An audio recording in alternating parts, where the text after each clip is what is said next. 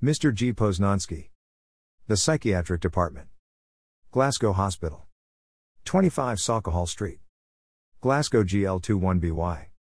Dr. William Evans. The Psychiatric Department.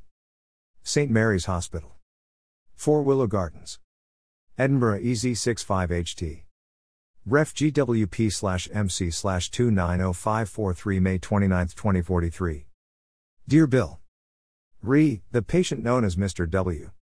I have enclosed some case notes and tapes regarding a patient I have been treating for 6 months now. I would welcome your opinion on this patient and hope that you will look over the material. I think that this case will benefit from a fresh perspective, for reasons that I'm sure will become apparent when you read the notes. The notes are fairly comprehensive, but I'll briefly outline the state of play to date. 6 months ago, the Glasgow police brought Mr. W to the outpatients department of this hospital. He had been sleeping rough on the streets, in very inclement weather, and was unwashed and generally unkempt. Passers-by had complained that he had been standing in the middle of a city center street and shouting. The police brought him straight here, where he was admitted.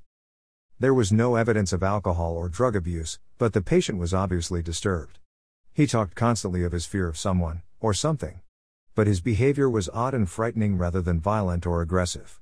He seemed more of a danger to himself than anyone else. The outpatient staff, as ever, coped very well, and Mr. W was soon admitted by the SHO on duty, Dr. Watts. I have been looking after his case ever since. One of the most frustrating aspects of the case is that the patient's real name and identity remain unknown. He is known as Mr. W because, when first asked for his name, he replied, "My name is Woe." Though when talking to the patient we call him Dan, and he responds to this name. Mr. W presents several psychological problems. He has a horror of sleep and goes to some lengths to stop himself from going to sleep.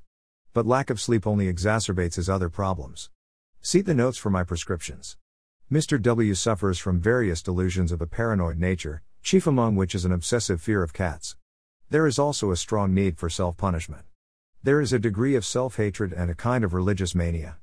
Much of Mr. W's thoughts are focused on a figure who he refers to as the Master. Mr. W comes across as well educated, and I have no doubt that before his breakdown he was a professional person. His accent indicates that he is from the south of England.